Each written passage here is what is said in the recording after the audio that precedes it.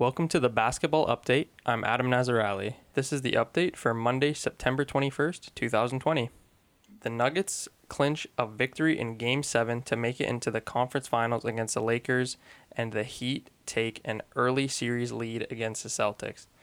The Clippers and the Nuggets, Game 7, which was Tuesday last week, I believe. This game was surprising for me. I really thought the Clippers would have came in there after losing 2 consecutive games to win this game, but they had really poor body language and they seemed really off to me because they were leading for the first half and they looked like the better team, but the Nuggets came out in the second half and really took the game to them. They got outscored 50-33 in the second half, and I don't really know if that stat line does it justice. Like 17 points is a lot to get outscored by, but it felt really a lot worse than that because there were some garbage time minutes there at the last 2 or 3 minutes. Obviously, Nikola Jokic was completely unstoppable this game, getting 16 points, 22 rebounds, and 13 assists for a triple-double. Jamal Murray, after having a lot of troubles earlier in the series games, I was really impressed by him getting shots in the mid-range, getting three-pointers around the perimeter, passing to his teammates, and we'll see how well he can maintain this success going into the Western Conference Finals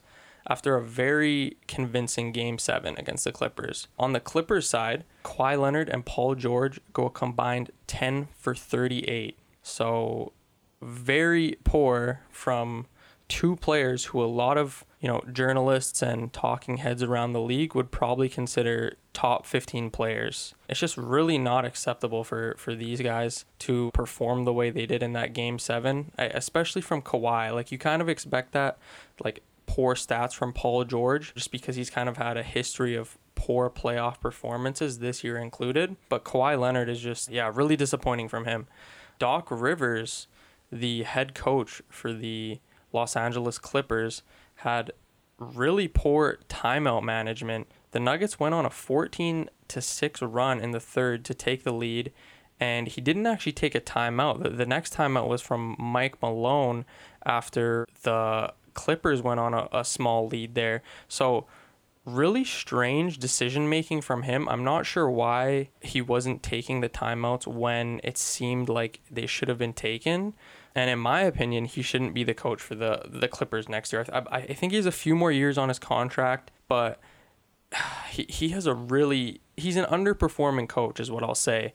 He's lost 3 conference semifinals as the head coach of the Clippers, and all 3 of the conference semifinals, he was leading 3-1. So this is in the 2013-14 season, 2014-15, and now the 2019-20 season. And he's had some insane teams. Like, these are all teams that should have made the conference finals, like, as their floor is what I'm saying here. Like, his 2014 and 2015 teams, he had Blake Griffin in his prime, Chris Paul in his prime, DeAndre Jordan in his prime, JJ Redick. Who else did they have? Like, tons of guys, but those 4 especially, or those 3 I should say. JJ Redick's also a good player, but Jamal Crawford, like, he's had some really good teams and just not got it done. So, I mean, I know he's an NBA champion head coach with the Boston Celtics, but his time should be up with this Clippers team. I think they need a new coach to really reel in these players and their personalities here. Speaking of players and their personalities, you have Lou Will, Patrick Beverley, Montrezl Harrell, Marcus Morris. I mean, these are all really temperamental guys, and they're all fantastic basketball players, but there's no one to really reel them in, not only from the coaching side, but also from the player side. I don't see anyone on the team trying to maintain this focus, and it's gotten out of control, honestly. That brings me to my next point. Kawhi Leonard, if you look at his resume, both of his championships, he's won with extremely focused teams who everyone thought the Clippers would be going into this season, and they had vet players who not only didn't crack under pressure, but made sure that everybody was on the same page. And this Clippers team doesn't have that. I mean, you have the Raptors, Serge Ibaka, who was in the NBA Finals with the Oklahoma City Thunder, Kyle Lowry, who's done it all with the Raptors except win a championship before last year, and then same with Marc Gasol and the Memphis Grizzlies. So these were 3 guys who I think really reeled that team in. And then obviously with the San Antonio Spurs, I mean, you have such a culture built in there, top down with Greg Popovich as the coach, R.C. Buford as the GM, but the players too, Manu Ginobili, Patty Mills, Tim Duncan. So Kawhi could focus a lot on just playing the game of basketball as opposed to making sure his team was cohesive. And I think that really is where Kawhi's strength lies as a player and as a person, just his calm demeanor on the court. And yeah, just being a great basketball player. And lastly, on the note of this series here, just a slight interesting fact, the Clippers as a franchise, this is their 50th year as a franchise, and they are now 50 consecutive years without making a conference final, which is the most, I believe, in North American sports. So kind of a fun fact, but not really a fun fact if you're a Clippers fan. All right, heading into the Boston Celtics and the Miami Heat. The Miami Heat are up 2-1 against the Boston Celtics, all 3 games happening this past week. The Heat narrowly won in overtime after Boston led majority of the game. So Boston had some issues with fouling that game. Daniel Tice went out. Jaylen Brown had some early fouls. Jason Tatum, just all their guys were having a lot of troubles. They were the better team that game, in my opinion, but the last few minutes of the fourth quarter, they really fell apart, which was disappointing. And then that overtime block by Bam Adebayo, that was just amazing. Fantastic play by him. Game 2, Boston again lead a majority of the game, but fall after having a terrible third quarter, getting outscored 37-17. This was a super interesting game to me, not because Boston lost. I thought they were, again, the better team, but for some reason, Brad Stevens, as a head coach, always seems to have trouble coming out of halftime. I don't know what he's saying to his players, but the third quarter, I remember a few games against the Raptors and the Sixers. I remember a few games in both of those series, Boston just really came out cold in the third quarter, which I don't know what's going on with that, but it's something that Brad Stevens should really look at and the players should look at as well. So at this point, Miami's up 2-0. And then game 3, Gordon Hayward returns from injury after missing 1 month due to an ankle injury he sustained against the Philadelphia 76ers. So Hayward coming back to this series was actually very big for the Boston Celtics. I mean, I don't know if that's... I don't want to say Hayward is not the player he used to be, but he's definitely... I mean, yeah, I guess he's not the player he used to be. That's what it is. But Hayward is a big addition to this team. I think the Celtics really missed him in the series against the Raptors.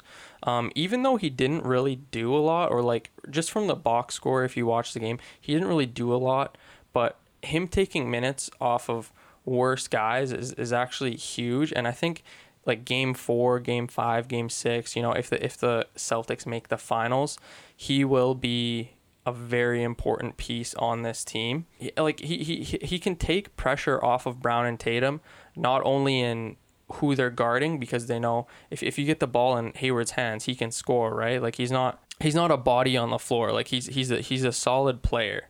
But yeah, adding him to the team, Boston beat the Heat 117-106. They pretty handedly won this game.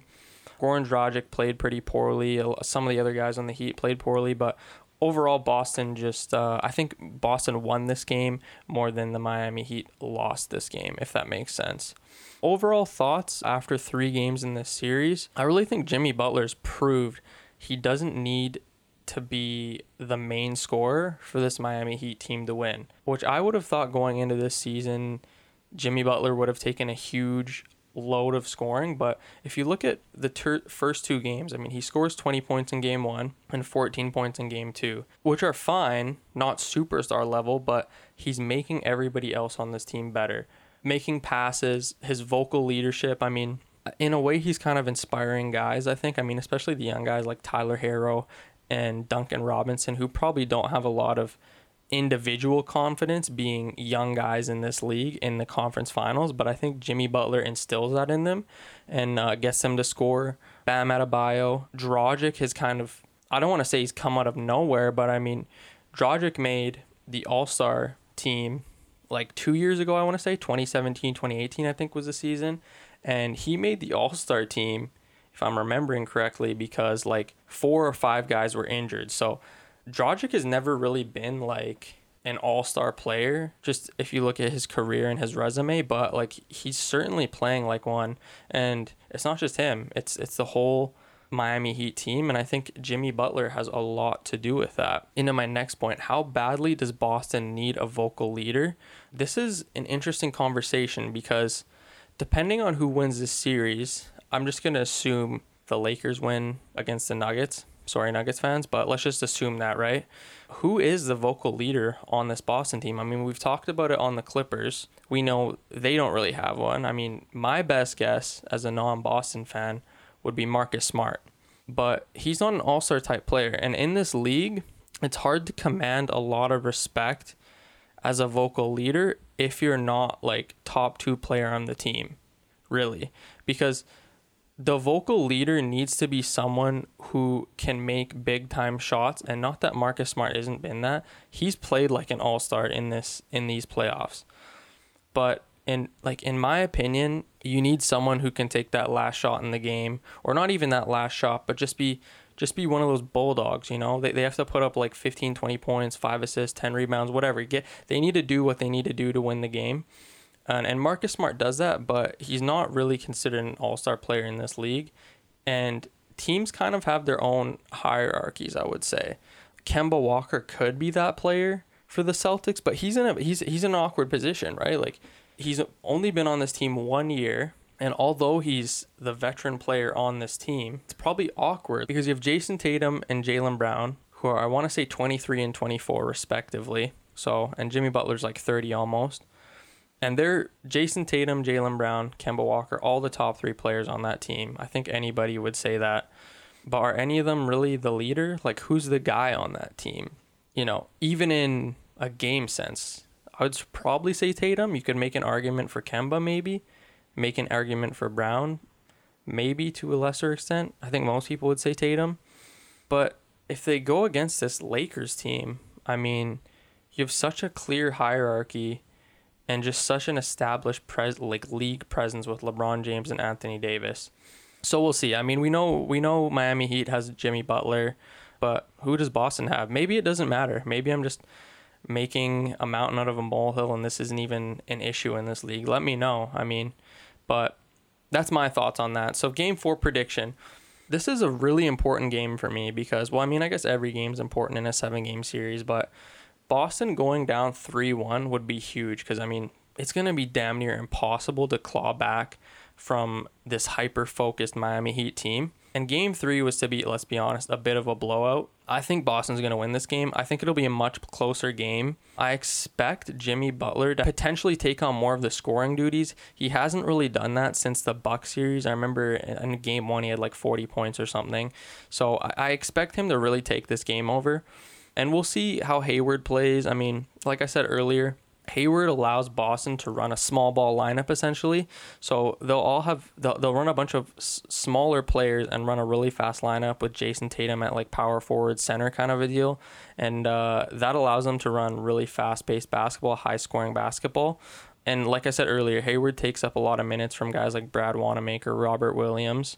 This will be an interesting game, but I do expect Boston to win, but still a toss-up here. And then finally, the Lakers and the Nuggets.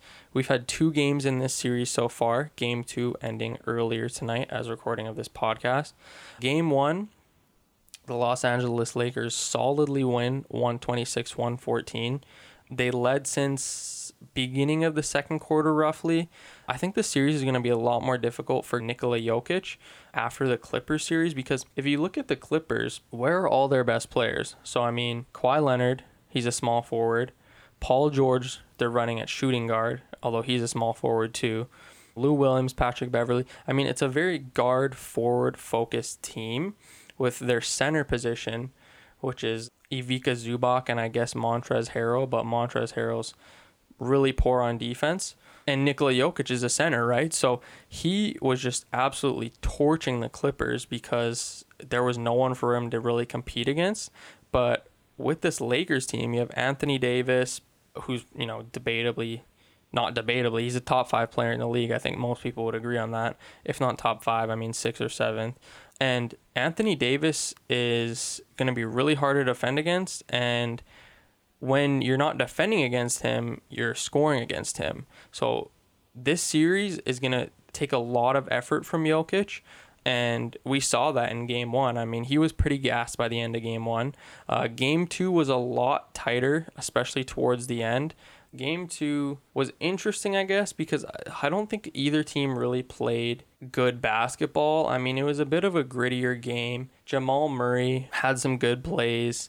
Nikola Jokic had some good plays. It's really too bad the Nuggets lost this game, because I think it's going to be difficult in this series for the Nuggets to get a game where the Lakers are playing so poorly in the fourth quarter. And if they didn't win this one, I mean, are they going to win another one? I mean, the Nuggets have to be leading at some point in the game. They can't just be trailing every game, which I think takes so much out of them. Just because having that mentality of like, oh, we're down, we got a 1 point up, we got to be 2 points up. It's really hard on a team, especially such a strong team like the Lakers. And you had LeBron play, like, he missed like 3 or 4 3-pointers in the fourth. Like, I think he had a charge. I mean, he just was not playing that well. And can you expect LeBron James, the best basketball player in the world, which I think everyone would agree with, to have a game like that again? Probably not. And then Anthony Davis, scores that amazing buzzer beater reminiscent of OG Anunoby in game 3 against the Celtics for the Raptors. That was just 2 seconds left. Neither team had a timeout. What was the play leading up to that? I don't even remember. Jamal Murray gets a block on Danny Green. They inbound the ball, from the corner, and Anthony Davis just hits a cash 3. Doesn't hit the rim at all. Just amazing. So I don't know what to add to this series. I really expect the well-rested Lakers to win this series. I mean, because we have to keep in mind, the Nuggets have played 14 games up to this point, and the Lakers have played 10. And that's not a huge discrepancy, right? I mean, 4-game difference. But we have to look at the quality of games. The Lakers lost the first game in their first 2 series, and then they won 4 straight. The Nuggets went down 3-1 in both their series and had to claw back and win 3 elimination games in both series. So this is a tired team. And not only that, I think everyone on the Nuggets and in the organization, if you told them before the playoffs started, you're going to lose in the Western Conference Finals, I think that would be satisfactory for them. Where if you told the Lakers that would be a complete failure.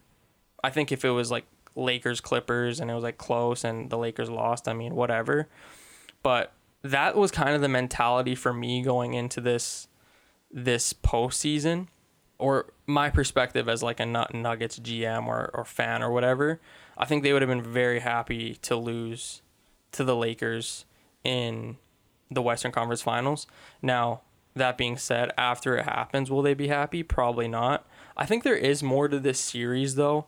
I think that the Nuggets can steal a game, but they'll have to be playing really consistent, really good basketball throughout the 48 minutes. So we'll have to see. Game 3 for the Lakers and Nuggets is Tuesday, September 22nd at 9 p.m. Eastern Time. And Game 4 for the Miami Heat will be Wednesday, September 23rd at 8:30 p.m. Eastern Time.